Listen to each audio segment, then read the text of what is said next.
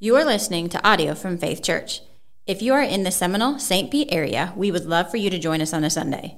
To learn more, visit us at faithrs.org. We have been in this series of the book of Colossians for a couple of months now, and 2 weeks ago, we hit the second major part of the letter where Paul transitions, and he transitions from indicative to imperative, from theology to ethics, from belief to behavior. And at the beginning of chapter 3, when he hits that transition, he might have surprised us a little because he begins this main part of the letter that deals with behavior. He begins not by giving us a to-do list, but rather by directing our thinking. Do you remember this? Back at chapter 3, verses 1 and 2, Paul said, "If then you have been raised with Christ, seek the things that are above, where Christ is, seated at the right hand of God. Set your minds on the things that are above, not on the things that are on earth." So to love widely, to live faithfully, we must think deeply. Now that's counterintuitive for some of us, perhaps. So let me say it again. To love widely, to live faithfully, we must think deeply. It's the first thing Paul wants to teach us in this part of the letter that's now dealing with our behavior, our conduct, which flows out of our convictions, what we believe about who Christ is and what Christ has done for us. So that's where we left things. That's where we hit the pause button 2 weeks ago with this idea that the Christian community is a learning community, a thinking community. Today, Paul will teach us that the Christian community is a beautiful community. A beautiful community. Now, our culture is obsessed with physical beauty, right? We're obsessed with it. Americans spend billions of dollars a year on cosmetic surgeries and procedures. Adults, teenagers, men, and women are chasing a certain type of physical look, a certain type of body, chasing it more than they chase anything else. Listen to me, it's not the bad things that become our idols. It's the good things that become God-like things in our lives. Family, money, the body. In 1 Corinthians, Paul says, glorify God with your body. In 1 Timothy, he goes even farther and says, bodily training is of some value. It's right for us to care about our bodies, to be good stewards of our bodies, because our bodies are our tools for serving the Lord in this life. But if we're not careful, care for the body can become a consuming interest. Fitness can become fixation. Stewardship can become obsession. In the passage we're studying this morning, Paul will teach us about a far greater beauty. A beauty that in God's eyes is of great value. A beauty that doesn't fade, that doesn't turn to flab. A beauty that lasts. It's the beauty of the Christian community. This wonderfully diverse community brought together by Christ and together living for Christ. Let's look at this community. Let's look at this passage. And we'll break it down into just 2 parts this morning. Only 2 parts, only 2 points today. I'm not sure I could hold 3 in my head, to tell you the truth. So we're going to go with just 2 today. Let's look at the beauty of this community in detail and then how to preserve that beauty. Or we could say it like this: how to be beautiful and how to stay beautiful. How to be beautiful and how to stay beautiful. First, how to be beautiful. Now, in the first part of this passage, which is by far the longer of the 2, Paul will give us 5 attitudes, 2 concrete actions, and then 2 summary statements. Let's look first at the 5 attitudes. They come in verse 12. Put on then, as God's chosen ones, holy and beloved, compassionate hearts, kindness, humility, meekness, and patience. And notice first the command, put on, as in put on your clothes. Get dressed, adorn yourselves. That's why I say this is a passage about beauty. how to be beautiful and how to stay beautiful. Paul is calling for us to put on something, but it's not a brand of clothing that he's interested in. It's a brand of living. It's the Jesus brand. Paul is calling for us to put on these attitudes, these virtues, the ones that Jesus himself models for us and that he enables us to display as God's chosen ones, chosen for a saving and transformative relationship with him. Jesus shows us how to live this way, and he provides this way of living for us. If you'll remember in the previous passage, Paul called for us to take off certain vices, to strip off these sinful attitudes, and now he tells us to put on these 5 attitudes or settled ways of thinking, feeling, and living. What are they? First, put on compassionate hearts. Compassion, to have compassion, is to be moved by someone else's misfortune. In the Christian community, in this beautiful community that we are a part of, we are moved by the misfortune of others. As Paul can say in the book of Romans, rejoice with those who rejoice, weep with those who weep. We weep, we share tears here. And what are tears? Liquid love. To cry with someone is to love them. It's to love them in such an intimate way that you are moved by the hurt they are experiencing. Put on a compassionate heart. Second, put on kindness. This is the next step. If compassion is being moved by another's misfortune, kindness is doing something about that misfortune. It's contributing. It's bringing something beneficial to that situation of misfortune. I see my brother or sister hurting. I'm moved by that because of my compassion for him or her. And now I want to come alongside him or her and help in some way, in some tangible, kind way. Third, Paul says, put on humility. Now, you might remember this word appeared back in chapter 2. The same Greek word did, that is, but it was translated differently. It was in a negative context there in reference to the philosophers, the false teachers in Colossae. And so there it was translated as asceticism. Paul said, let no one disqualify you, church, insisting on asceticism. That's what the false teachers were insisting on. And what is asceticism? Well, it's a severe, almost self-torturing type of discipline. It's self-punishment. This is what the false teachers in Colossae were advocating, some type of self-punishment as part of their system of spirituality. But Christians know better. We know there's no place for self-punishment, not in Christianity, because Jesus has taken the punishment for us. He's dealt with our sin. He's dealt with our guilt. I don't have to punish myself, and you don't have to punish yourself. So there is no place for asceticism, self-punishment, but Christians are called to put on humility, not self-punishment, but self-forgetfulness. Self-forgetfulness. The humble person is not thinking of himself, not thinking of herself. Humility is an others-oriented way of living. It's looking to the needs of others and not thinking about the self. Now, the fourth one related to this, Paul says, put on meekness. Meekness is not having a high view of yourself. It's not throwing your weight around. Meekness is not weakness.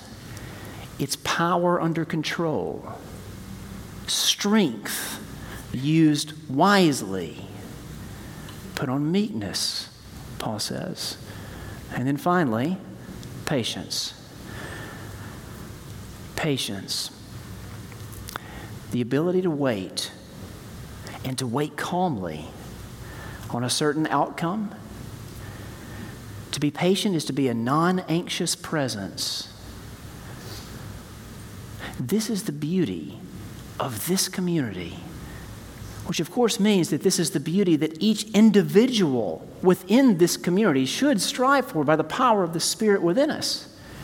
Jesus models these attitudes for us perfectly, and he enables us to display them.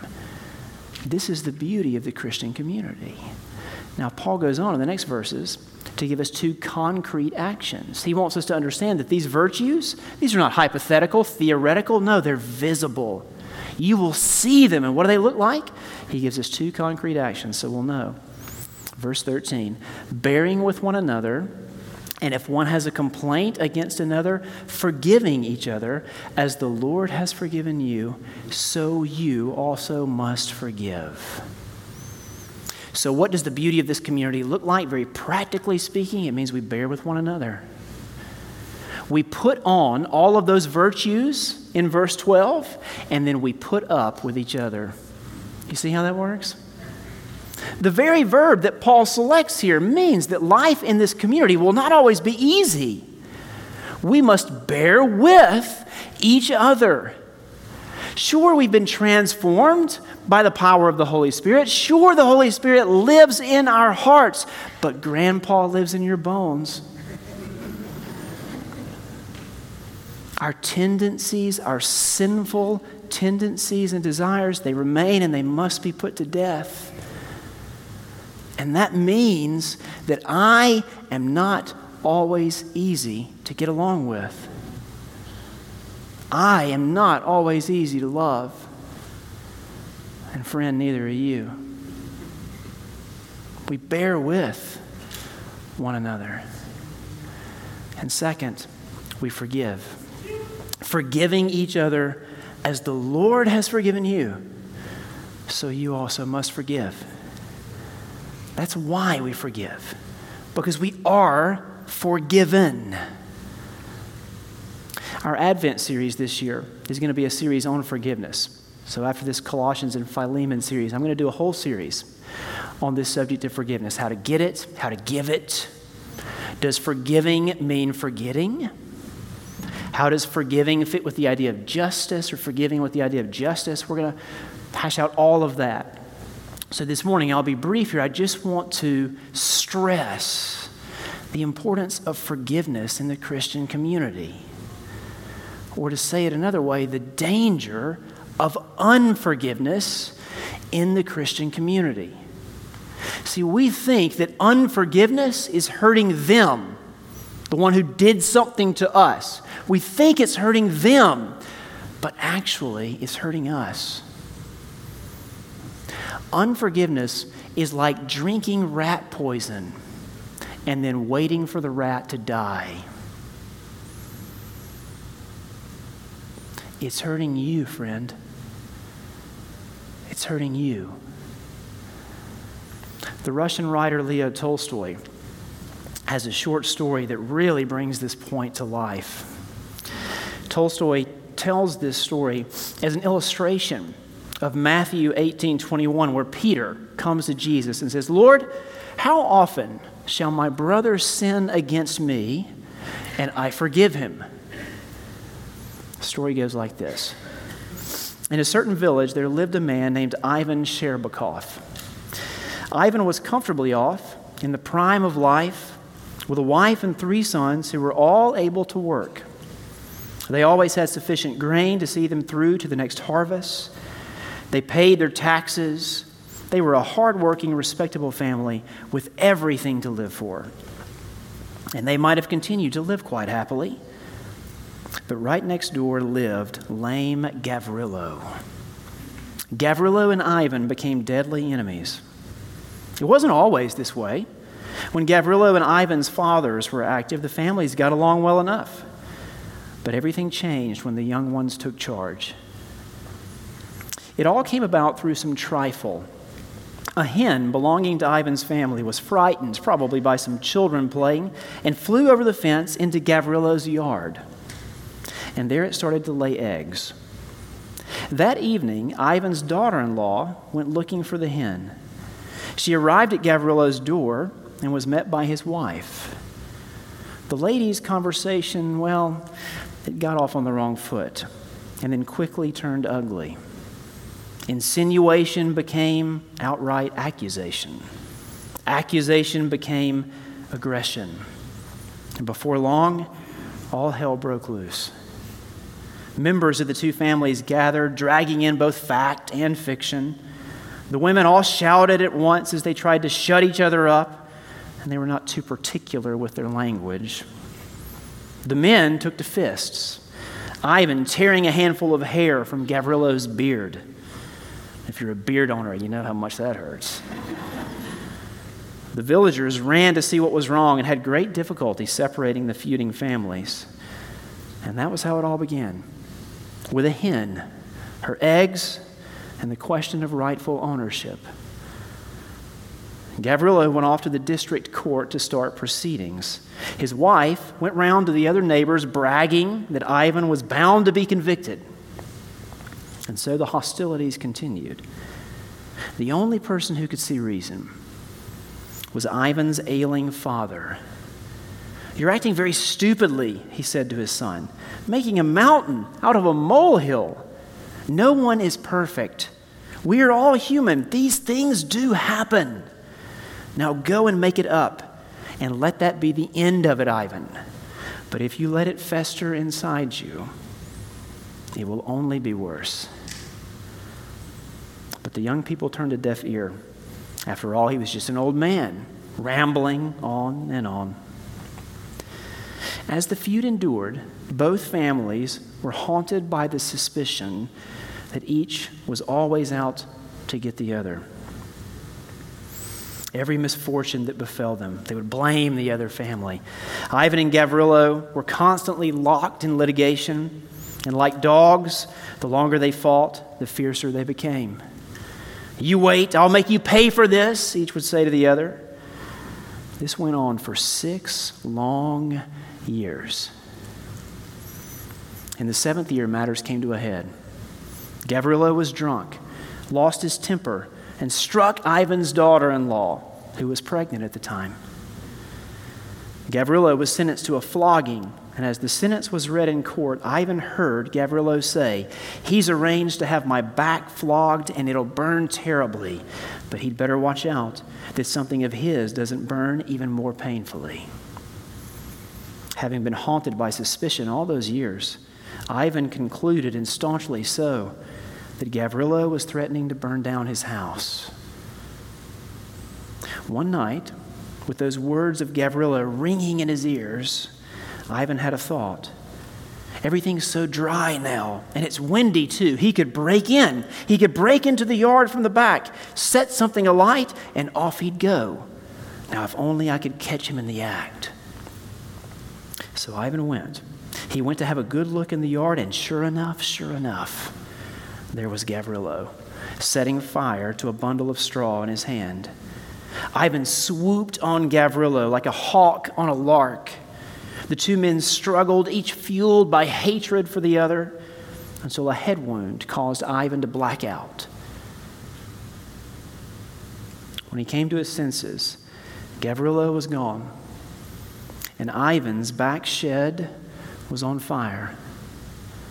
The flames leapt to the side shed, and then the strengthening wind spread the flames to Gavrilo's shed and beyond. They were neighbors, remember? They barely managed to rescue their families. Everything else was lost. Both properties consumed in the fire. And by the end of the night, half the village was burned down. The feud ended shortly thereafter. The two men stopped quarreling, and so did their families. While new homes were being built, both families lived together. And eventually, the village was rebuilt. And Ivan did not forget his father's instruction. "My son, if you let it fester inside you, it will only be worse. Put out the fire before it has time to spread." Perhaps there's one of you this morning that needs to hear those very words. Put out the fire before it has time to spread. The title of Tolstoy's story is Neglect a Spark. Neglect a spark and the house burns down. Maybe there's someone who wronged you long ago, someone in your own family perhaps, a coworker, a friend, maybe somebody in this church, and you've not let it go. You've not forgiven. There's a spark there. Neglect the spark and the house burns down. We bear with one another in this community, and we forgive each other as the Lord has forgiven us. Paul wraps up this first part of the passage with a couple of summary statements, still on this same topic, verses 14 and 15. And above all these, put on love, which binds everything together in perfect harmony. And let the peace of Christ rule in your hearts, to which indeed you were called in one body, and be thankful. Above all these, or on top of all these, remember he's using the language of being clothed, adorn yourself. Now he says, as the outer, most visible layer, put on love. Love binds everything else together, holds everything else in place. Put on love. And then let the peace of Christ rule in your hearts. Christ has brought peace between us and the holy God. But here the emphasis seems to be on the peace that Christ has brought to us within this beautiful community. The verb rule here is a word that can refer to the action of a referee or an umpire, someone who renders a verdict in a contested situation. So to paraphrase, let the peace of Christ be the umpire in your heart and in this community. That's how we should live with each other. When there are those contested situations, when difficulties arise, the ruling factor, the umpire, is the peace that Christ has brought us. We're brothers and sisters in Christ before we're anything else. And that changes everything. This is the beauty of the Christian community, how to be beautiful. Secondly, and the shorter part of the passage, now Paul tells us how to stay beautiful, how to remain beautiful. Verse 16, let the word of Christ dwell in you richly.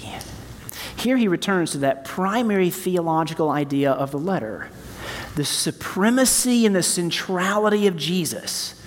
Jesus is preeminent. He surpasses all others. What we need is Jesus, not Jesus plus something else, just Jesus, simply Jesus. And Paul has made this point again and again, using a variety of images to reinforce that theological point. Back in chapter 2, verses 6 and 7, the image he used was being planted or being rooted in Jesus. Like a tree that's planted in the right place and left there will thrive, so we must be planted, rooted in Jesus. Well, now he changes the image. He almost reverses the image, though still making the same point.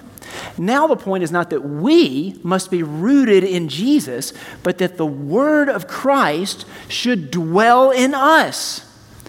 The word of Christ is the word about Christ. The message about Christ, who he is, the Son of God, and what he has done for us. He laid down his life for us so that we can have forgiveness of sin and new life in him. This message, Paul says, must dwell within us, take residence, make a home in our hearts. Now remember what I said at the very beginning of this passage. When Paul tells us to put on something in this passage, he's not interested in a brand of clothing, but in a brand of living, the Jesus type of living.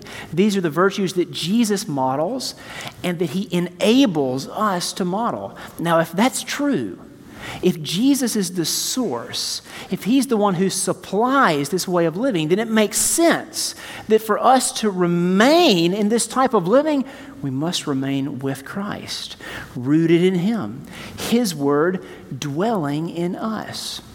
It works something like this. Do you remember the character Rapunzel?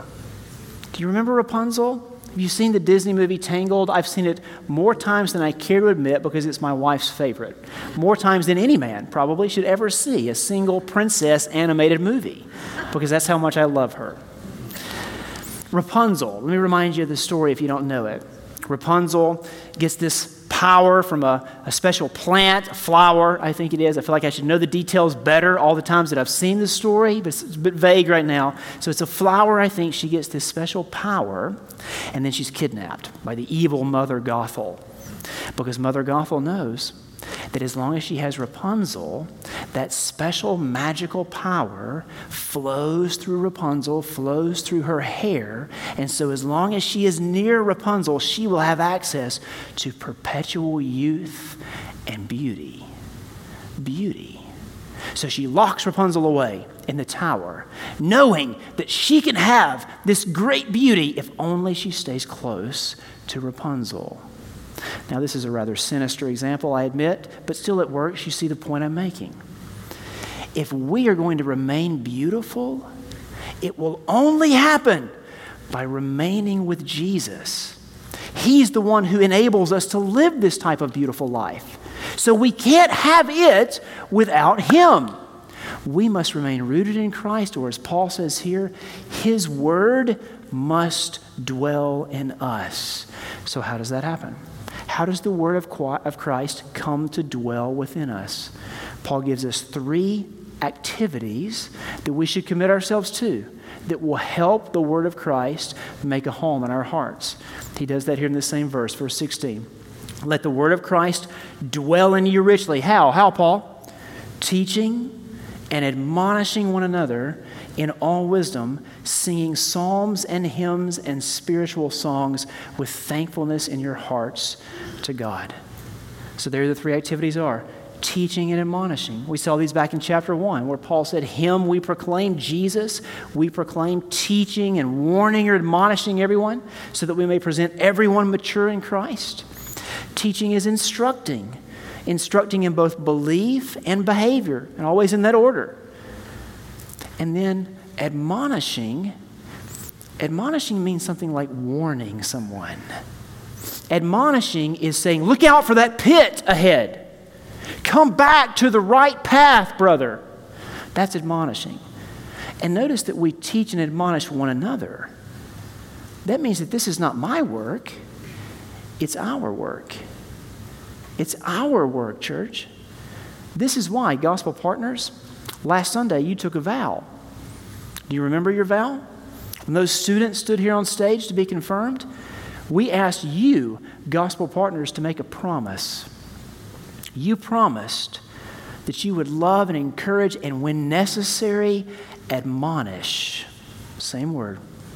Admonish those brothers and sisters in Christ. See, there might come a time when one of those students needs a word of encouragement from you or a word of warning from you. And you have vowed to be there for them because this is a community. Life together. So remember that vow. Teaching and admonishing one another.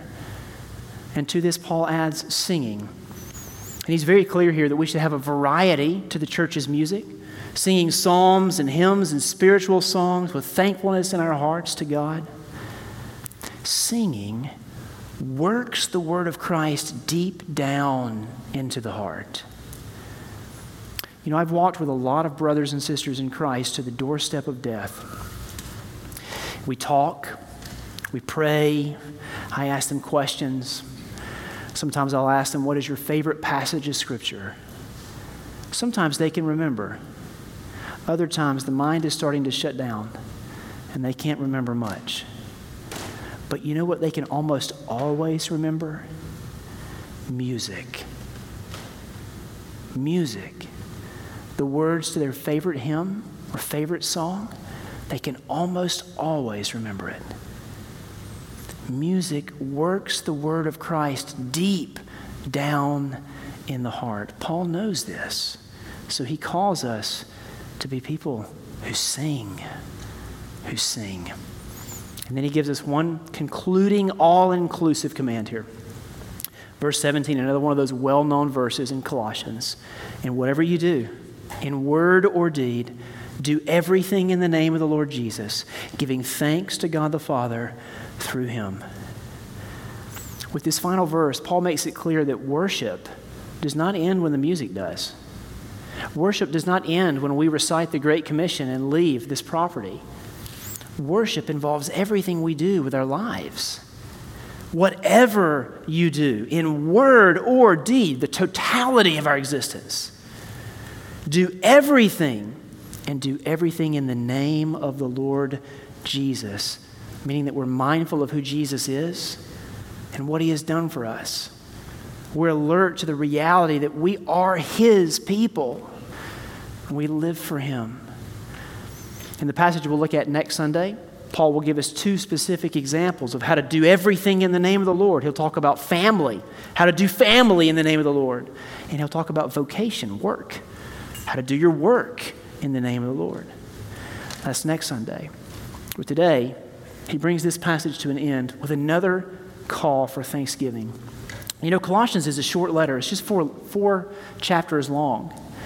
Each chapter has at least one reminder for us to express our thankfulness to God.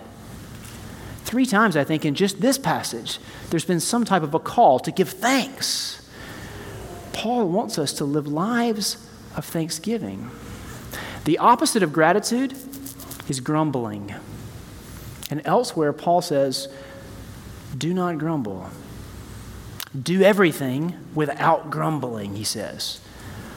Now, if you're like me, there are lots of things that happen in life that we feel like, you know what, that's worthy of a good grumble. I feel like I should grumble about this. All the hours I've been working, not been feeling well, family's always fighting. There's all sorts of things that happen to me that I feel like that's worthy of a good grumble. But Paul says, no, there's no place for grumbling in this community. In all things, we should give thanks to God the Father through Christ. How can we give thanks in all things? Because Christ is preeminent. He surpasses all others. You don't need Jesus plus something. You need Jesus, simply Jesus. And so that means that whatever you're facing in life and whatever you have or don't have, if you have Jesus, or more accurately, if Jesus has you, then you have everything you need. So don't grumble. Give thanks to God the Father through him. Let's pray. Father, we do give you thanks this morning. Thanks for the good news of the gospel, the peace that the cross of Christ has brought to us, peace with you, God, and peace with each other. Oh, help us to live out that wonderful message of peace and love. God, help us to be the beautiful community you have created us to be, displaying faithfully, not perfectly, but faithfully all of these virtues that we have seen in this passage this morning. God, give us compassion for each other. Move us to show kindness toward each other. Oh, help us to be people of humility, people of meekness, power, strength under control.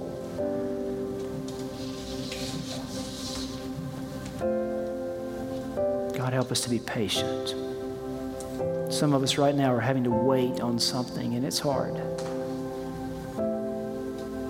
Help us to wait with a calmness and a peace that only the gospel can provide. And in all things, help us to bear with one another and to forgive. We don't want to neglect the spark. So by the power of your Spirit and with the truth of your word, help us to put it out. To put it out. Not delaying any longer. Saying what needs to be said. Doing what needs to be done. Forgiving others as we have been forgiven by you. call. In the name of Jesus we pray. Amen.